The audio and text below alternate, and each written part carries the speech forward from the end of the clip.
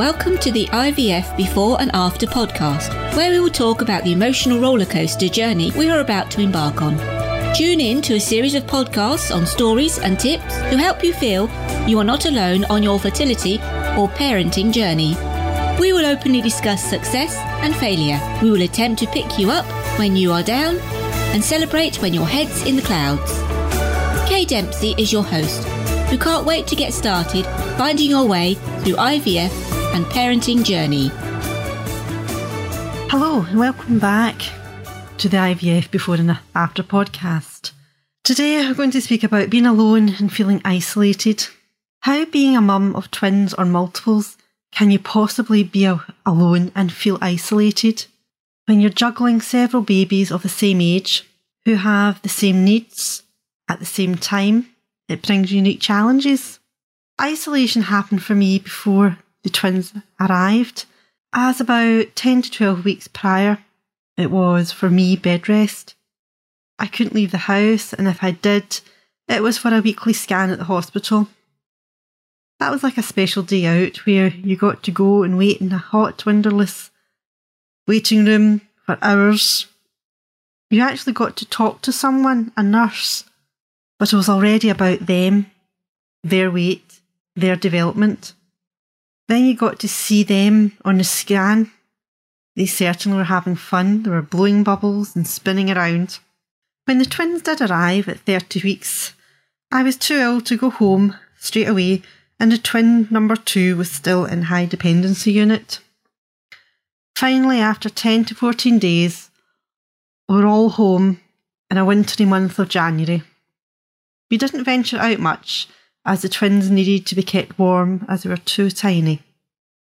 Finally, a little later, you're on your own and it's now springtime, and you decide to head out. It's so hard. It's not just the organising of the 2 little dependent people, but it's a double pram that doesn't go through the cafe doors. You can't go swimming, not that I would want to, as it would need 2 of us. You look around and all you see is single babies all attached to their mother's hips. Having twins are amazing, and I love every minute, well, nearly every minute. Everything just felt a struggle. The bathing, the dressing, the constant nappy changing. The lonely walks up and down the road, the constant conveyor belt of formula bottles to be consumed, washed, sterilised. Then your mind starts to play games. Have you got postnatal depression? You Google it. Then the details appear on this laptop screen. What to watch out for parents of twins of multiples? Most new parents will feel overwhelmed at times, and it's incredibly natural to have a cry. With next to no sleep, peace or fun in sight, I would be surprised if mums of newborn multiples didn't feel down or have a good ball every now and then. But they are the baby blues. And then there is something much more concerning, and that is postnatal depression with twins. Postnatal depression is concerning in any new mum, not just parents of twins and multiples. Any mum suffering from depression has it incredibly hard and needs help and support throughout this time. And it isn't just the mums, of course. 1 in 10 dads will also suffer from postnatal depression. The reason with twins and multiples is concerning is that the incidence of it is much higher with these parents. It's not that strange that they do have double the workload and half the amount of the sleep. So everyone around the new supersized family needs to keep a special eye out. Postnatal depression with twins and multiple birth babies is more common than with mums of single babies.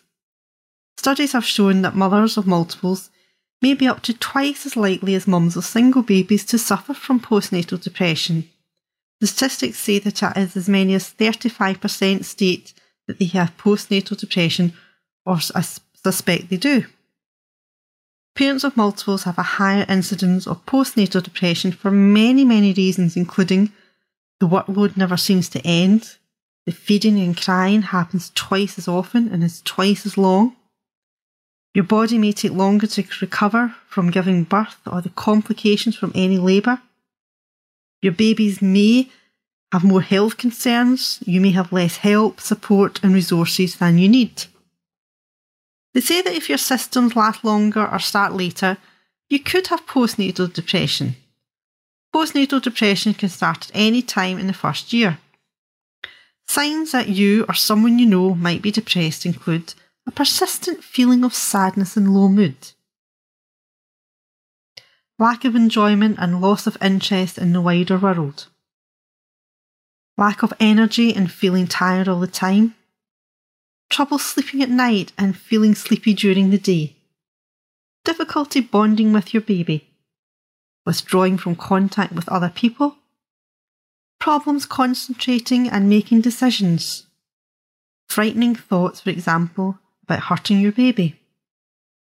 Many women don't realise they have postnatal depression because it can develop very gradually.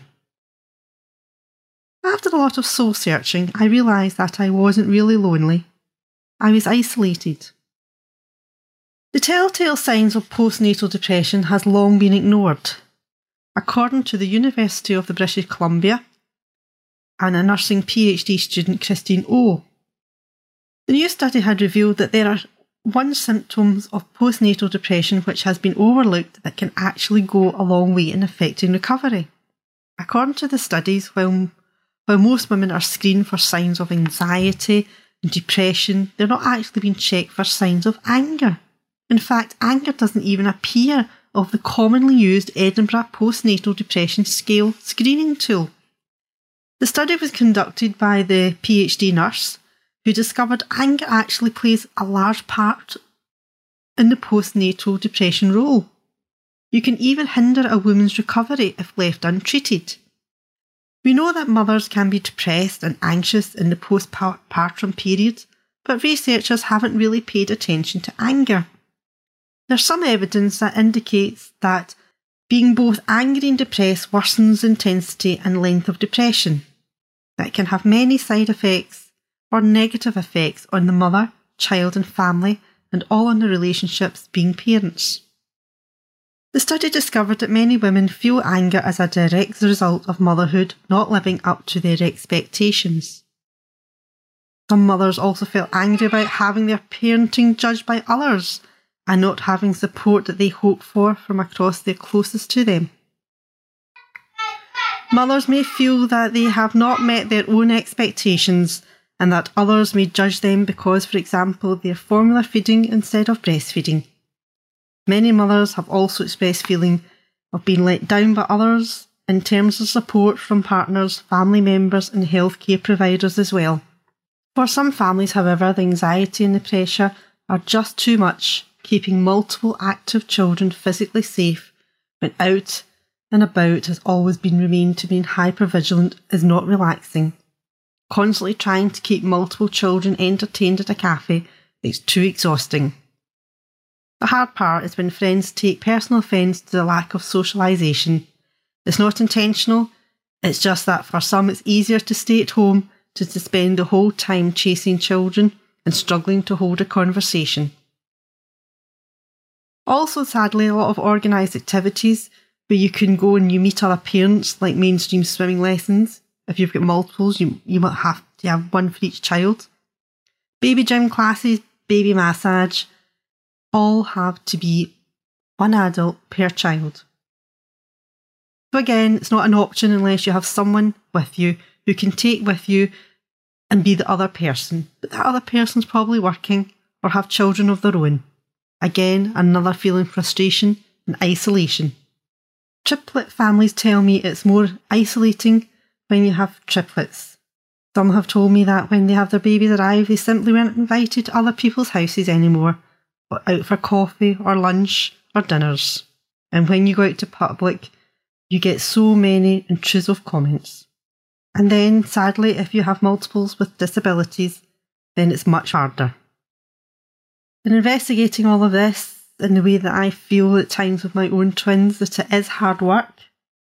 And I have to say that when they say that it's a lack of enjoyment and a loss of interest in the wider world, you don't have time for enjoyment and you don't have any interest in the wider world, as everything is surrounding you and your new family. You don't have the energy anymore, and yes, you're feeling tired all the time. You have the trouble sleeping because you're up multiple times throughout the night doing the feeds. And yes, you do feel sleepy during the day, but you don't have time to sleep then because you have to do all the cleaning of the house, the cleaning and the sterilisation of all their bottles. Difficulty bonding with your baby. It can be difficult with multiples, but who do you go to first? You want to go to both of them at exactly the same time. You don't make that choice. Yes, you withdraw from contact with other people because at times when you have been with them, you get the feeling, and you know what their feelings are, that they don't want you to bring your children with you again. You do have problems concentrating and making decisions because your decisions and your concentration is all fully on your own children. Frightening thoughts, for example, about hurting your baby. I think that would be more for me, would be they're so tiny, holding them was hurting them in the wrong way by holding them in the wrong way. But at the end of the day, we've got there 2 years later. Don't get me wrong, having twins is amazing, and I love them almost every single minute of the day. However, the one bit that caught me by surprise again was the loneliness. I couldn't work it out how I could feel so lonely when I was totally outnumbered by the two of them, who were very much wanted and who are very much loved. Like little people, all day, every day, they're here for the long run. If you feel that you have postnatal depression, please contact your health visitor, your GP, or your midwife if you still have them available. Let them know your feelings. Talk to other mums online who can help you out because they're all there. We've all been through it all together. Take care of yourself and tune in to the next episode of IVF Before and After. Good luck. Thank you for listening. Please subscribe to IVF Before and After on iTunes or Stitcher and leave a review. Head over to the Facebook community page IVF Before and After or to the website www.ivfbeforeandafter.com for fantastic free stuff.